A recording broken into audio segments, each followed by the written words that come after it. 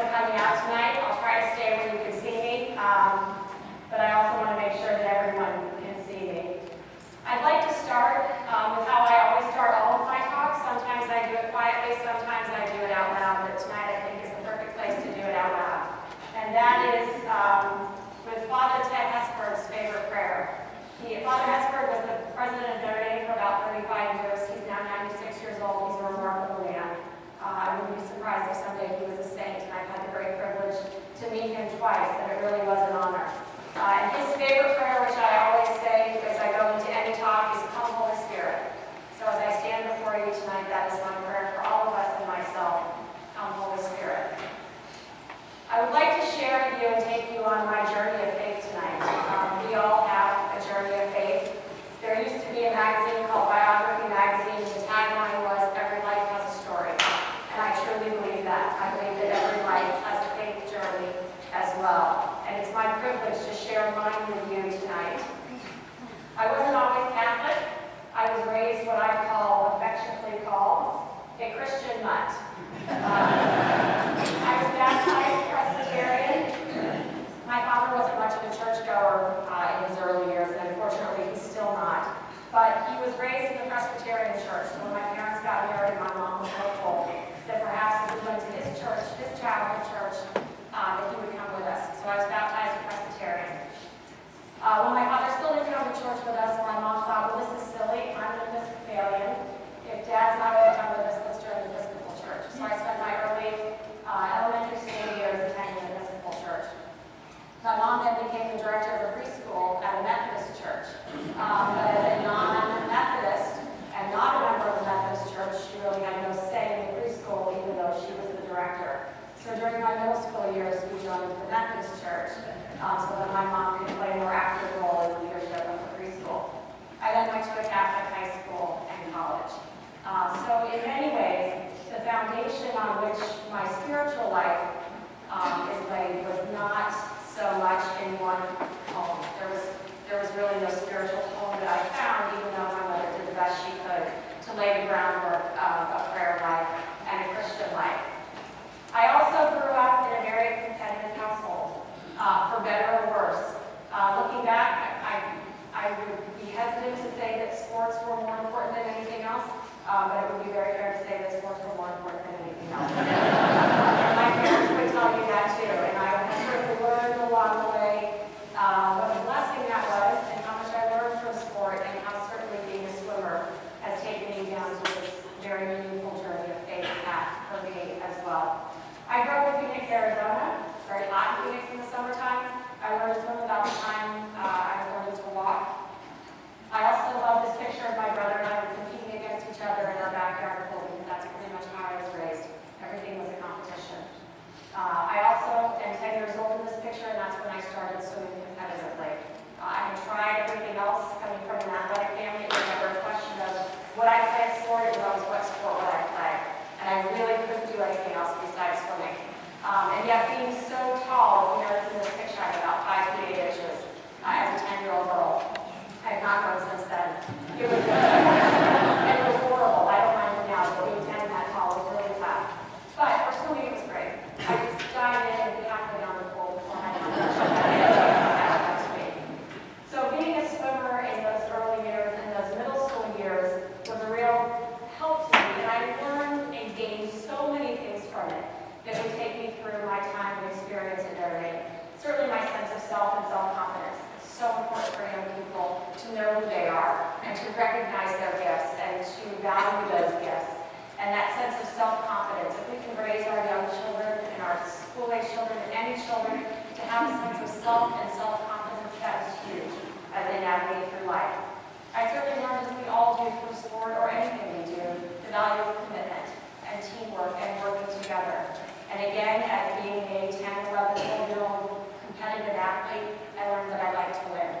I always ask students when I talk to them who likes to win, and most of their hands are usually raised. And those that are not, I always think that they just didn't know they should raise their hands. I have 2 boys now, they're ages 9 and 11. Of course, for them, it's all about winning. And it was for me as well, and I learned in a very real way that it's not all about winning. We just need to look at things differently. I also learned some very important life lessons from my coaches. very important ministry because they're not just there to teach athletics to their players, they're really there to coach them through life. And so much of what I learned from my coaches has been applicable to the most important things in my life. Loving what you do. It's so important to love what you do. I always say I have the best job in the world because I get to share my faith with other people. That's an awesome job. And I love to be able to do that. But whether you are a full-time student, a full-time volunteer, or employee, anything that we do that requires great amounts of our time, you have to love it to get the passion that it deserves so that you do it well. I learned the value of teamwork. We aren't of service to anyone if we can't work together. And to be able to work together and share our gifts together is so important to be part of a team. And as a very kindergarten saying, plays well with others. It's very important for us to do that, and I learned that through my high school coaches. I had one coach, Pierre, who was probably the toughest coach I swam for, but he taught me the most important lesson that I ever need, and that is the desire to want to work hard. Life is not easy. Our faith is not easy, but we have to work hard to do it well. And not just work hard, but want to do that hard work. It's one thing to do that hard work, it's another thing to really want to do it. And that was a huge gift. I would learn from my coach at Notre Dame what's most important in life, and I'll share that in a bit. Why I went to Xavier and Notre Dame. They're both Catholic schools. I grew up in Arizona, Xavier High School. I know there's one here. I was there this morning, but I went to Xavier in Phoenix. I went because I wanted to swim. Again, I wasn't Catholic, but they had the best swim team in the state at the time, and I wanted to be a part of that team.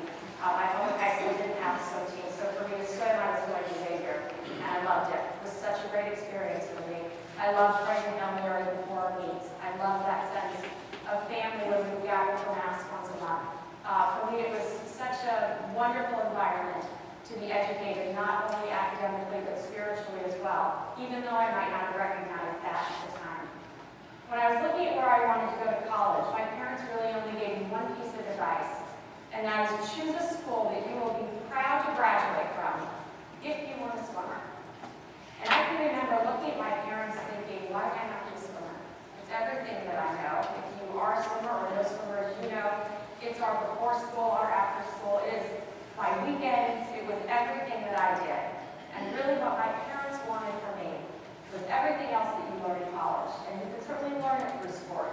But the academic, the social, the emotional, the spiritual lessons, even though I'm not sure that we were aware of that at the time.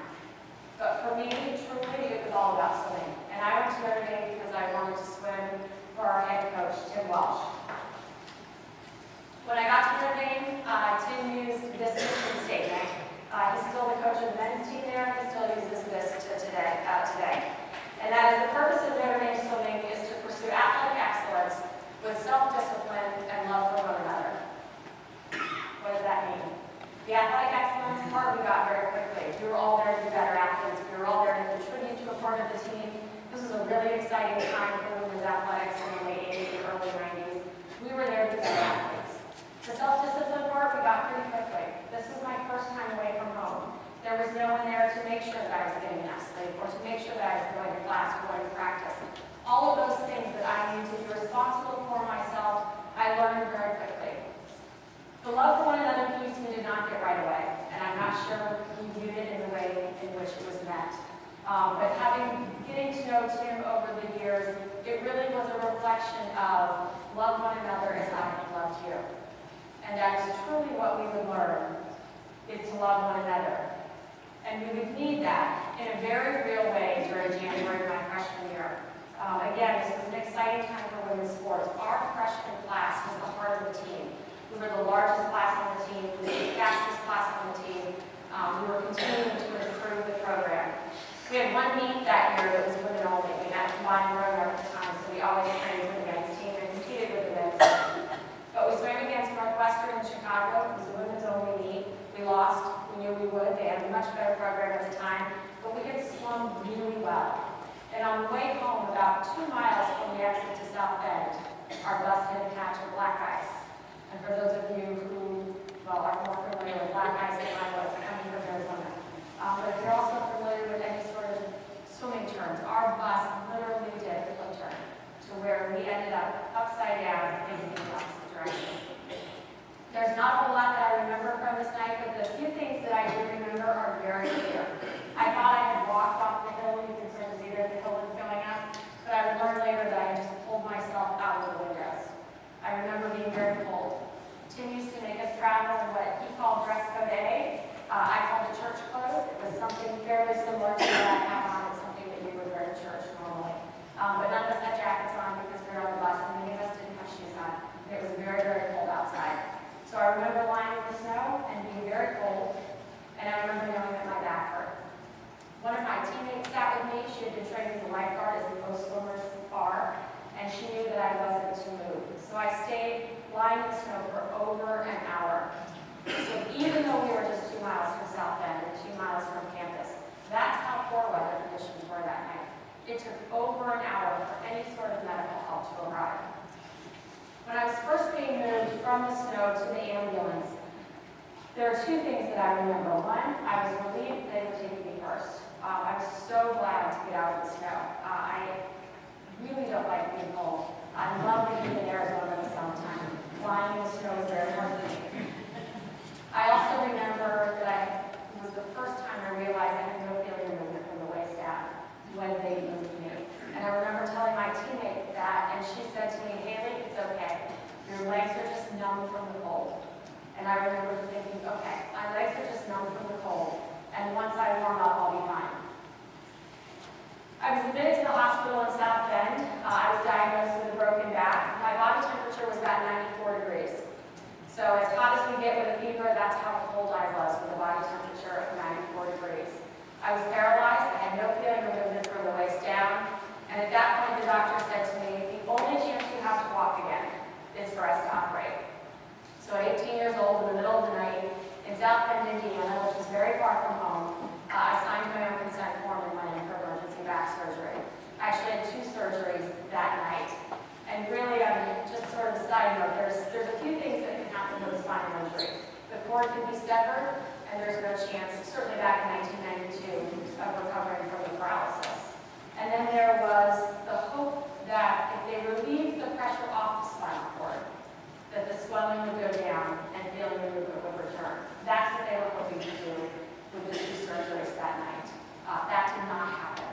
So when I came out of that second surgery, I was given a 48-hour window for feeling the movement to return if I was to have any chance to walk again. And it was at that point that Father Malloy, for those of you who are familiar with Notre Dame, he was the president when I was at Notre Dame. He was also a former basketball player. If you have met him, you will never forget him. He's very tall, he has very broad shoulders, and he is a physical and very holy presence. It would be very hard to not recognize him or forget him once you met him. He came to see me in the hospital. He had never met me. I had never met him. He very humbly introduced himself to me as I was in the recovery room and said, "Hey, I'm Father Malloy, I'm the president of Notre Dame." And I remember looking at him thinking, I know. He said, "May I pray with you?" And I said what most non-Catholics would say, and that is, "But I'm not Catholic." And he said, "That doesn't matter." And I prayed with you. And I don't know if I recognized it at the time because there was certainly so much going on, but in hindsight, I can see that I knew at that moment I was going to be okay. That I was part of this Catholic family and I was part of this community of faith.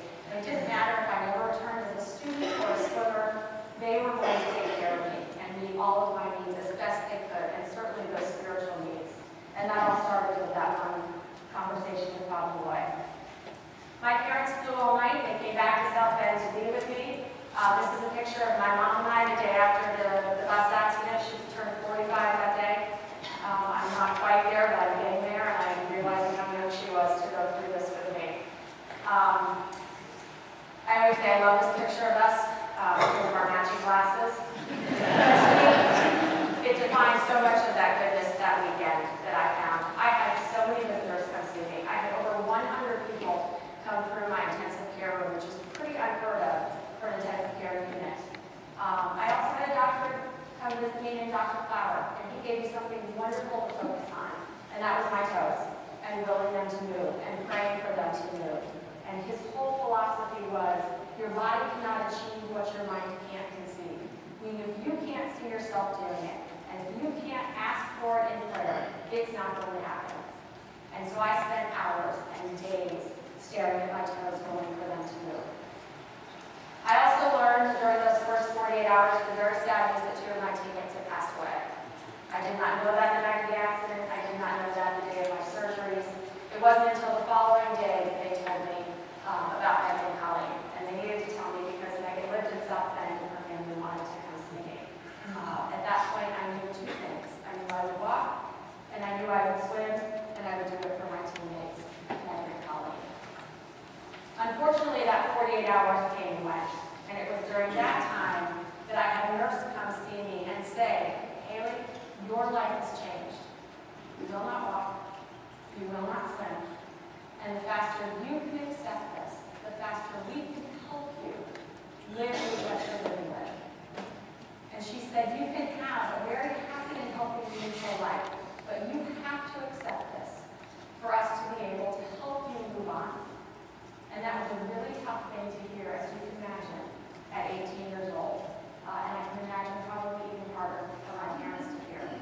But I knew that I would walk, and I knew that I would swim, and I knew that I would do it for Megan and Colleen. But I certainly didn't do it alone. For me, the best part of therapy was pool therapy. I'm a swimmer. I love being in the water. I love the smell of chlorine. It's a very healing place. It's a place of rebirth. It's a wonderful place for a swimmer to be. And so pool therapy was awesome. And yet this wasn't how I was used to getting into a pool. And it was very challenging for me to love something so much as I love swimming, and to be very humbly wheeled into the pool.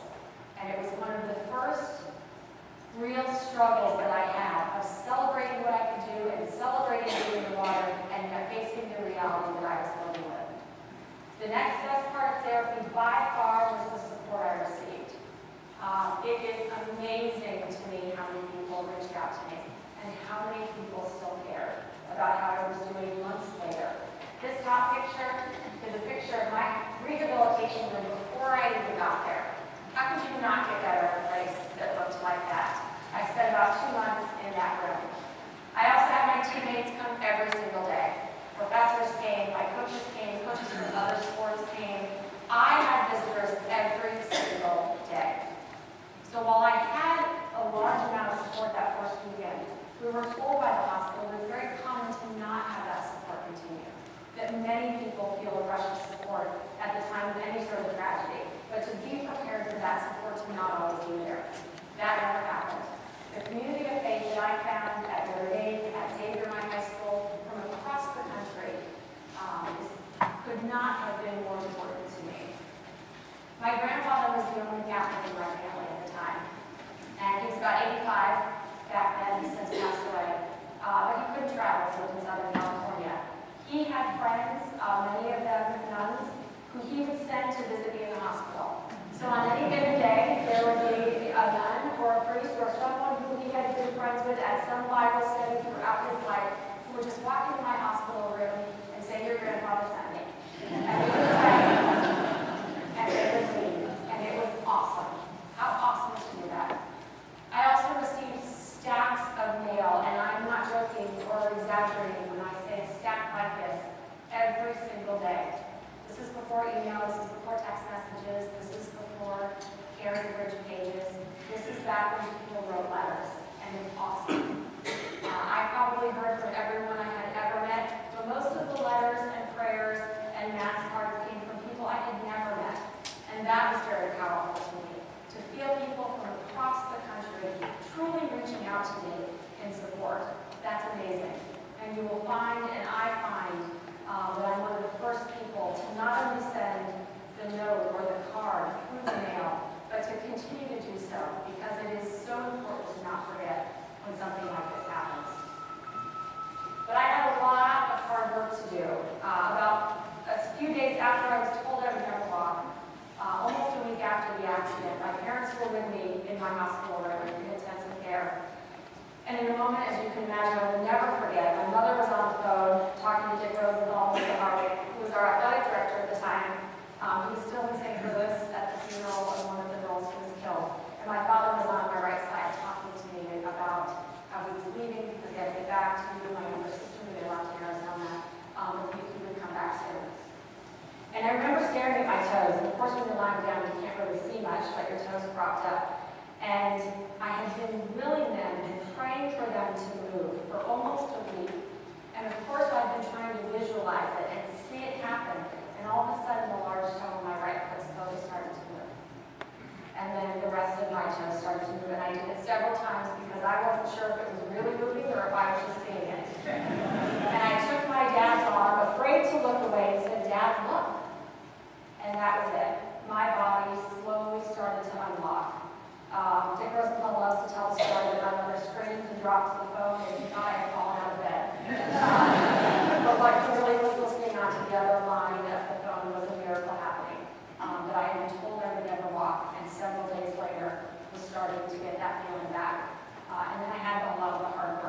I truly had to learn to walk again.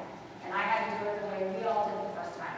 So I had to learn to log roll, and then I had to learn to get up on my hands and knees and rock back and forth and learn to crawl. And I remember being a very impatient 18-year-old, and I couldn't care less if I ever crawled in my life. I just wanted to walk.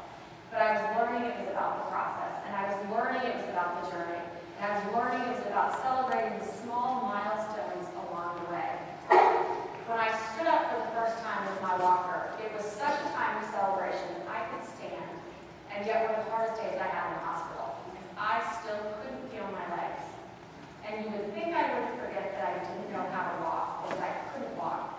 But when I stood up and still couldn't feel them, it was very hard for me to face that very harsh reality. And it was during those times when I was down and things were tough that it was so important for me to feel those prayers and have that community of faith sustain me during that very difficult time. And I also had a setback, as many of us do. We all do in life. The setback for me was that my spine didn't heal.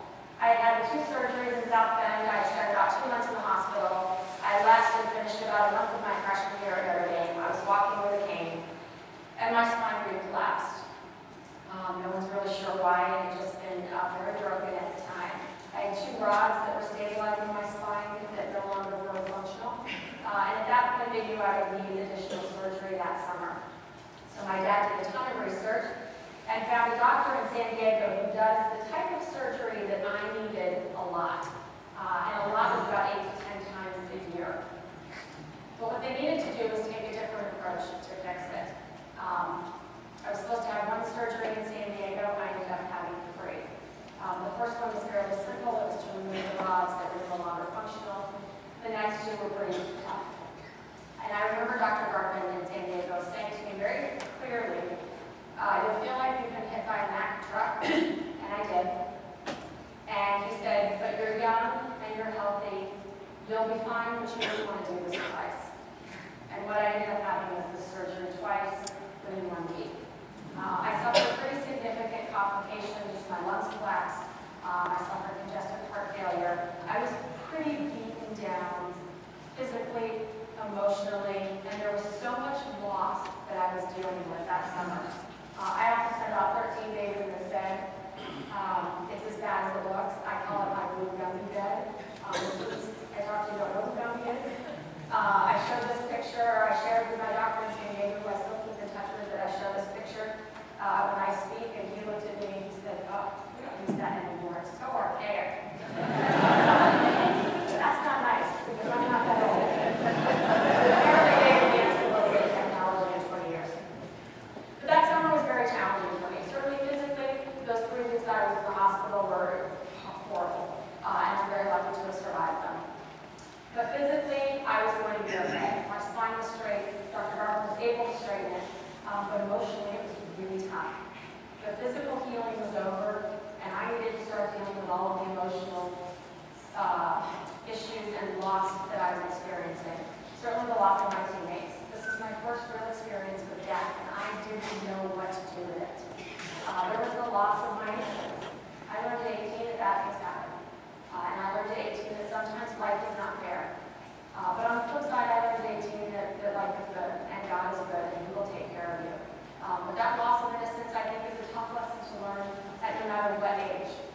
There was a loss of my independence. I was an 18-year-old college freshman. I was away from home, and my mother showed up in the middle of the night, and she never left. And that is a nightmare for most college students.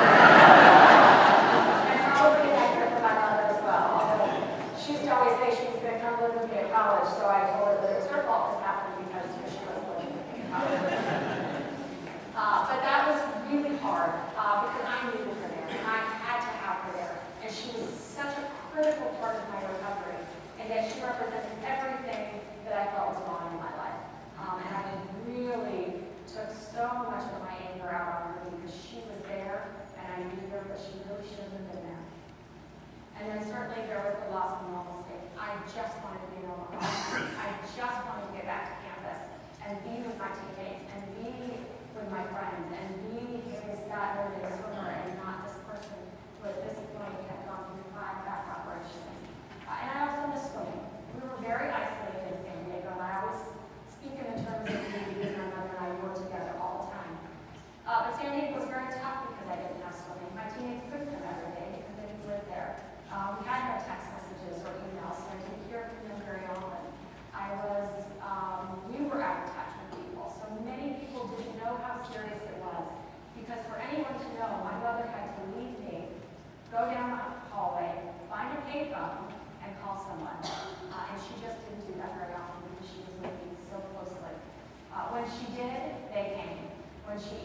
called Tim and asked for him to ask for the Scripture family to pray for me, they did. And then he got on the plane to go out to see me. Our athletic director came to see me. Our assistant athletic director came to see me. When we called, when they knew we were in need and I was in need, they came. And that was very powerful. And so when they knew I needed this community of faith, they were there. But I still could not wait to get back to Notre Dame. That's where I needed to be to heal. That's where the people were who understood what I had gone through, because they had gone through the same exact thing. My teammates were dealing with the loss of 2 teammates. They were dealing with their own injuries, although much significantly less than mine. If they're new, they're more injuries, they are significant. And I would find and learn that sophomore year what Tim meant by loving one another. Because as we moved to that 1-year anniversary of our bus accident, it was an extremely challenging time for us. And what we learned, and what I learned, was how important it was for us to truly care for each other and love one another enough to allow all of us to heal in the best way and the right way for us. Because there were 35 people who survived our bus accident and 35 different ways in which we healed. This 1-year anniversary for me was a time of celebration. I was done. I had gone through 5 back operations. I spent months in the hospital. I was wearing, at the time, we called it a turtle shell, but it was basically actually a plastic body bracelet encapsulated my torso. I was getting that off. I was looking to get back in the pool. I had survived a really tough year. So for me, that night was a time to celebrate our 1-year anniversary, to certainly honor my teammates, but to be done and to put it behind me and move forward. And that was certainly not what some of my teammates were doing, and that had to be okay. We had to be okay and love one another enough to know that we were healing in the best way for us. I trained through the spring of my sophomore year, during the summer before my junior year, and then I knew when I got back to campus for my junior year that I wanted my first race to be in South Bend. In my mind, that's where the story began, and that's where the story needed to end. So when we first got our schedule, I knew that October 29th, 1993 would be my first race. And this is where Tim did an awesome thing. I swam 2 events, the 50 freestyle, which was Megan's favorite event, the 100 butterfly, which was Colleen's favorite event. So I swam those 2 events in honor of my teammates. We were in a pretty slow conference at the time. I'm not even sure it still exists. But Tim put no other Notre Dame swimmers in my heat. So all of my teammates who had supported me and walked this journey with me and prayed for me for almost 2 years got to watch me swim. They didn't have to race against me. And I always say that the other good part about that is that because it was a slow conference, I won that race. Just like we always call out the Hollywood ending. But more importantly, my teammates got to watch what they had prayed for. We joke often that this is the most people who have ever come to Notre Dame swimming. And that has nothing to do with me and everything to do with the community of faith in which I was living. And not just Notre Dame, but South Bend as well. The state trooper who was first on the scene of my accident came to see me swim. My therapist came, my OR doctor, my ER doctor. All of these people who walked this journey with me, who had prayed for me, who had supported me, came to see me race that day. And that was awesome. And a continuation of the support I received. I really thought that was it. I thought I was done. I thought that was the end of my swimming career. And yet I never got any faster. It was the one challenge I had to face.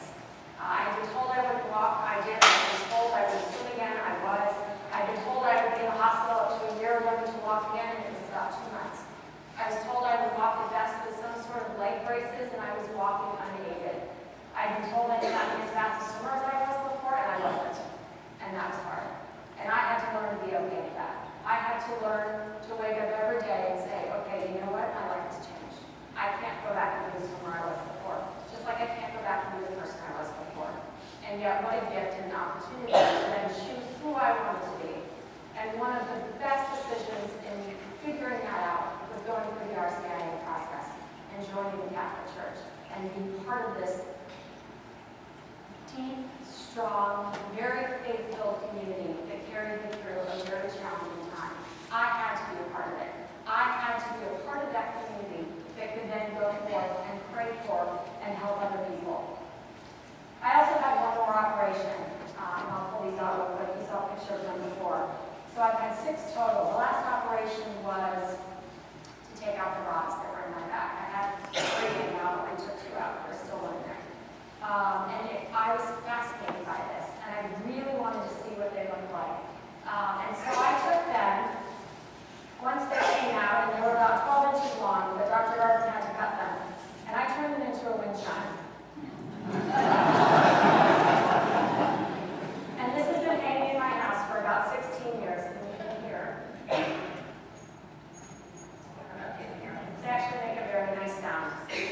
And this is my way, you can come see them later if you would. This was my way of saying, you know what, I can't change what happened to me, but I can absolutely decide what I want to do with it. And that is the choice we have every day. If we believe, if we have that strong faith, we know every day, no matter what we're facing, life is good, and God will take care of us. I still had challenges I needed to meet, though. Swimming hasn't done that for me, and I'm a competitive person. I set the goal of running a marathon, and I did it. I finished. It was very slow, but I finished. I've always said it was one of the neatest things I've ever done. If you have any desire to do it, I would. I will never do it again. But for me, it was very healing for me to know that I can put my mind to something and with support and prayer get through it. I also have the great privilege of running the Olympic torch. For an Olympic athlete, that's a pretty neat thing to do. And I certainly wasn't going to be the Olympics, but to be able to be a small part of it was awesome. I also had the amazing privilege to meet Christopher Reeve. Thankfully, most of you probably know who he is. Honestly, it's cool, many of them don't. That makes me sad. He, of course, is Superman, and I grew up with his movies. He had a very similar injury to mine, actually identical. And when we were sharing stories about what happened to him, what happened to me, and his accident, and my injury, and his injury, they were identical. And if you remember listening to him talk, it was very challenging for him to speak, and I will never forget, and I can still hear his words. Knowing that our injuries were the same, he looked at me and said, you're one of the lucky ones. And I knew at that moment that I was. And it's not that I had ever felt sorry for myself, because I truly don't think I did. And when I go back and I read the journals that I kept at the time, I never sensed that sense of self-pity at all. But I can promise you I never felt lucky until that moment. And I knew right then that I needed to figure out a way to wake up every day and know how lucky I am, and know how blessed I am, and to live that life of gratitude for the gift that I have been given. And I had help with that, and I had amazing role models to help me through this. What do you do with this challenge? When we're faced with adversity, we have to look at it as an opportunity. I mentioned my grandfather. He was the only other Catholic in my family. He was awesome. He lived to be 99 and 51 weeks. He died week before his 100th birthday. My grandmother was very sick for the last 15 years of her life. She died at 81. And so he was at home and had to take care of her for about 15 years, and that was a challenge for him. So he decided to learn to bake bread. And he would bake bread every day because he had to stay home with my grandmother, and he would take it to daily mass every morning and give it away. That was his choice when he had to stay home to make something good of it. About 6 months after my grandmother passed away, he was diagnosed with stage 4 throat cancer. We all thought, no, I knew there was Bob. Because it is very common to lose people very close to each other that they've been married for, at that point, probably 64 years. But he didn't. He had a full radical laryngectomy and taught himself at 82 years old how to talk and learn to speak again with a stomach with a hole in his throat. And he then spent the next 10 years, till he was 92, traveling to schools in Southern California where he lived, talking to high school students and grade school students about smoking and what can happen to you if you smoke. What a great example for me to have this grandfather who had some very significant challenges in his life and yet to do something positive with it. My Aunt Nancy is another awesome role model for me. She's not Catholic, but she's very, very devout and very holy in her relationship and love with Jesus. She sent me a letter shortly after I first moved my toes that told me how lucky I was to feel God's love at such a young age. My mother never showed me that letter until many years later because she was so angered by it and didn't feel lucky at the time, but my aunt was right, and she knew that herself. I had a cousin who, when she was 18 years old, I was 14, suffered from very rare form of cancer. And my Aunt Nancy watched her daughter suffer and die at 18 years old. My aunt then went back to school and became an RN. And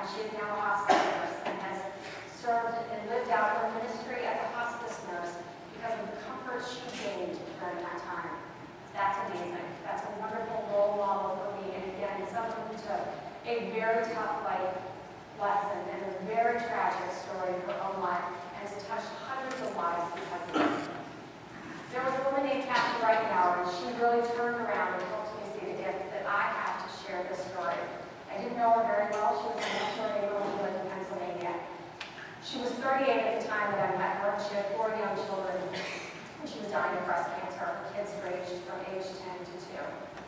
And I felt compelled to share my story with her, and I hadn't for years, almost 15 years, I hadn't shared it with anyone. And for some reason, I felt like I needed to. And I completely checked it out. I didn't tell her, I actually wrote it down and gave it to her because I didn't know her well, and I didn't know how she would receive it. And I could still see her walking to my house. I was in my front yard, and it was very hard for her to walk at the time. And she gave me a huge hug and said, "You understand." And I remember hugging her thinking, I don't. Because I know how your story went. And I know how mine has continued since the time I was pregnant with my second son. But there was a very powerful statement in her saying, "You understand." Because what I understood was not what it's like to die at 38 of breast cancer. She has since passed away. But to understand what it's like to have tragedy affect your life, and to understand that that's okay, and that life can still be good, and that God will still take care of us. But we have to look to see it.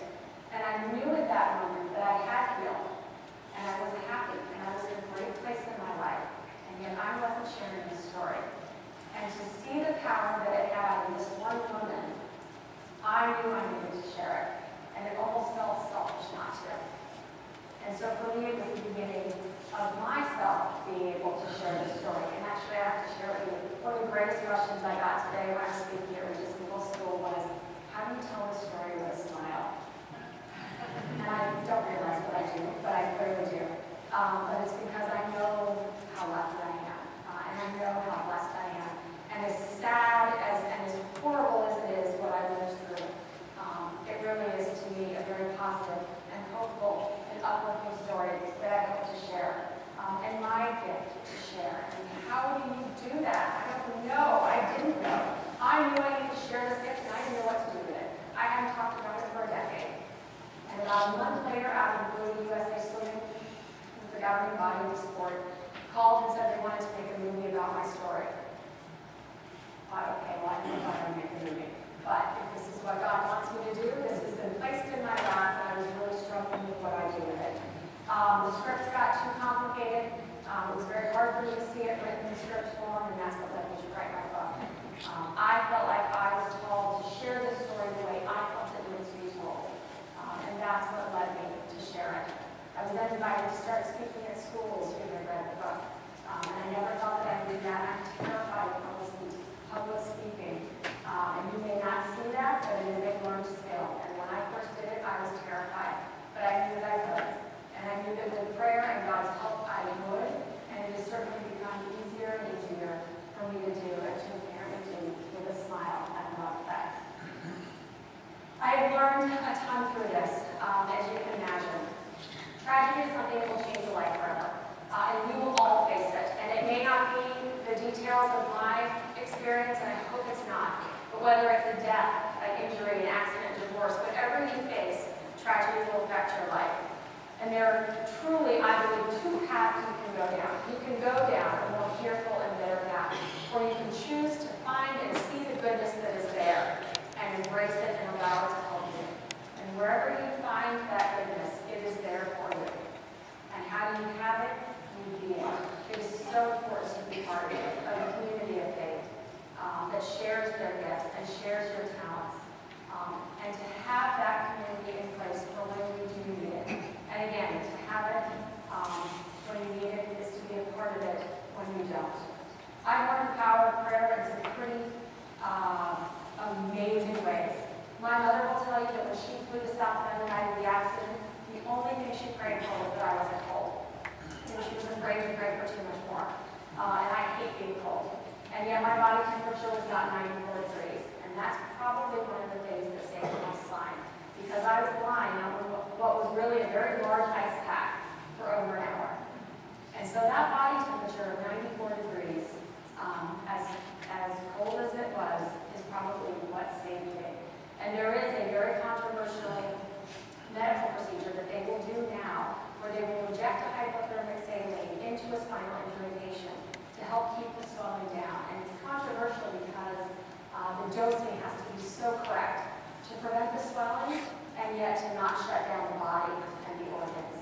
And when I shared this story with a friend of mine, she looked at me and she said, "Haley, isn't that great? You had God doing the dosing." That's awesome, because that's exactly what I had. And yet, had God answered my mother's prayer the way she asked it, I probably wouldn't be as well off as I am today. So she was asking and she was praying, and yet it's such a great reminder to me that God may not answer the prayers the way we ask them, but we are just asking the wrong thing. My mother will also tell you that she asked when I was in San Diego that that second surgery be my last one. They didn't know if I would make it on the second one, and she didn't think I could take a third one. And so any of the prayers that she asked for was that second surgery would be the last one. And yet Dr. Barker was not able to straighten my spine during that second surgery. And so had I not had the very painful complications of the lymph duct and the lungs collapsing with heart failure, and had I not gone in for that third surgery, I wouldn't be standing straight and pain-free here today. So again, did God answer her prayer? Not the way she asked. But it's such a great reminder to me that He does listen. We might just be asking for the wrong things. And sometimes when we win, we just need a different perspective. I love to win. It was one of the things that I knew growing up about myself and the way I was raised. I won that first race at Notre Dame, and I never won another race again. But I think you would be, and anyone would be very hard-pressed to tell me that in all ways that matter, even though I never won another race, that ultimately I did not win in the things that matter. And to me, it's my family, my faith, and my friendships. And if I have those three things, and if that's all you remember from this talk, family, faith, and friendship, because they will get you through anything and everything that you face. And they may not always be strong. Your faith may falter, but your friends and your family will be there for you during that time. Or you may have to fall out with a family member, and yet your faith and your friends will carry you through that. If you nurture and take care of what I call the 3 F's, it will take you in a very meaningful way through life. I've also learned that life may not take you down the path you planned, but it can still be a really good path. And I truly believe that. I truly believe that life is good, even with everything that I've lived through. And I'm often asked, do you wish this had never happened? Of course. And I certainly wish every day my teammates were still here. And yet I have grown so much, and I am a more spiritual person and a more faithful person, and have a much different perspective on life that I'm so grateful for because of what happened. It is not the path I planned, but it is certainly a very good path. And I would just like to close with one of my favorite stories. It happened just about 6 years ago. I live in Annapolis, Maryland, and I just met a new mom who had come to our school. She was about my age, so we were in college at the same time. I had never met her before, and I had on a Notre Dame swimming shirt. And we were talking, and she said to me, "Did you go to Notre Dame?" And I said, "I did." She went to school in Boston. And she said, "Were you a swimmer?" And I said, "I was." And she said, "Were you in that bus accident?" And I said, "Yes." And then this woman, 16 years after our accident, who I just met, said to me, "Whatever happened to that girl who was paralyzed?" And I looked at her and I said, "That's me." And she said to me, "I prayed for you." And I thought, how awesome is that? Not only does she get to meet someone she prayed for 16 years before, but I got to meet someone who had prayed for me, and to be able to say to her, "Thank you," and your prayers work. So you never know who you're praying for. You never know in what ways they may be heard, but they are heard, and they are very powerful, and have certainly made all the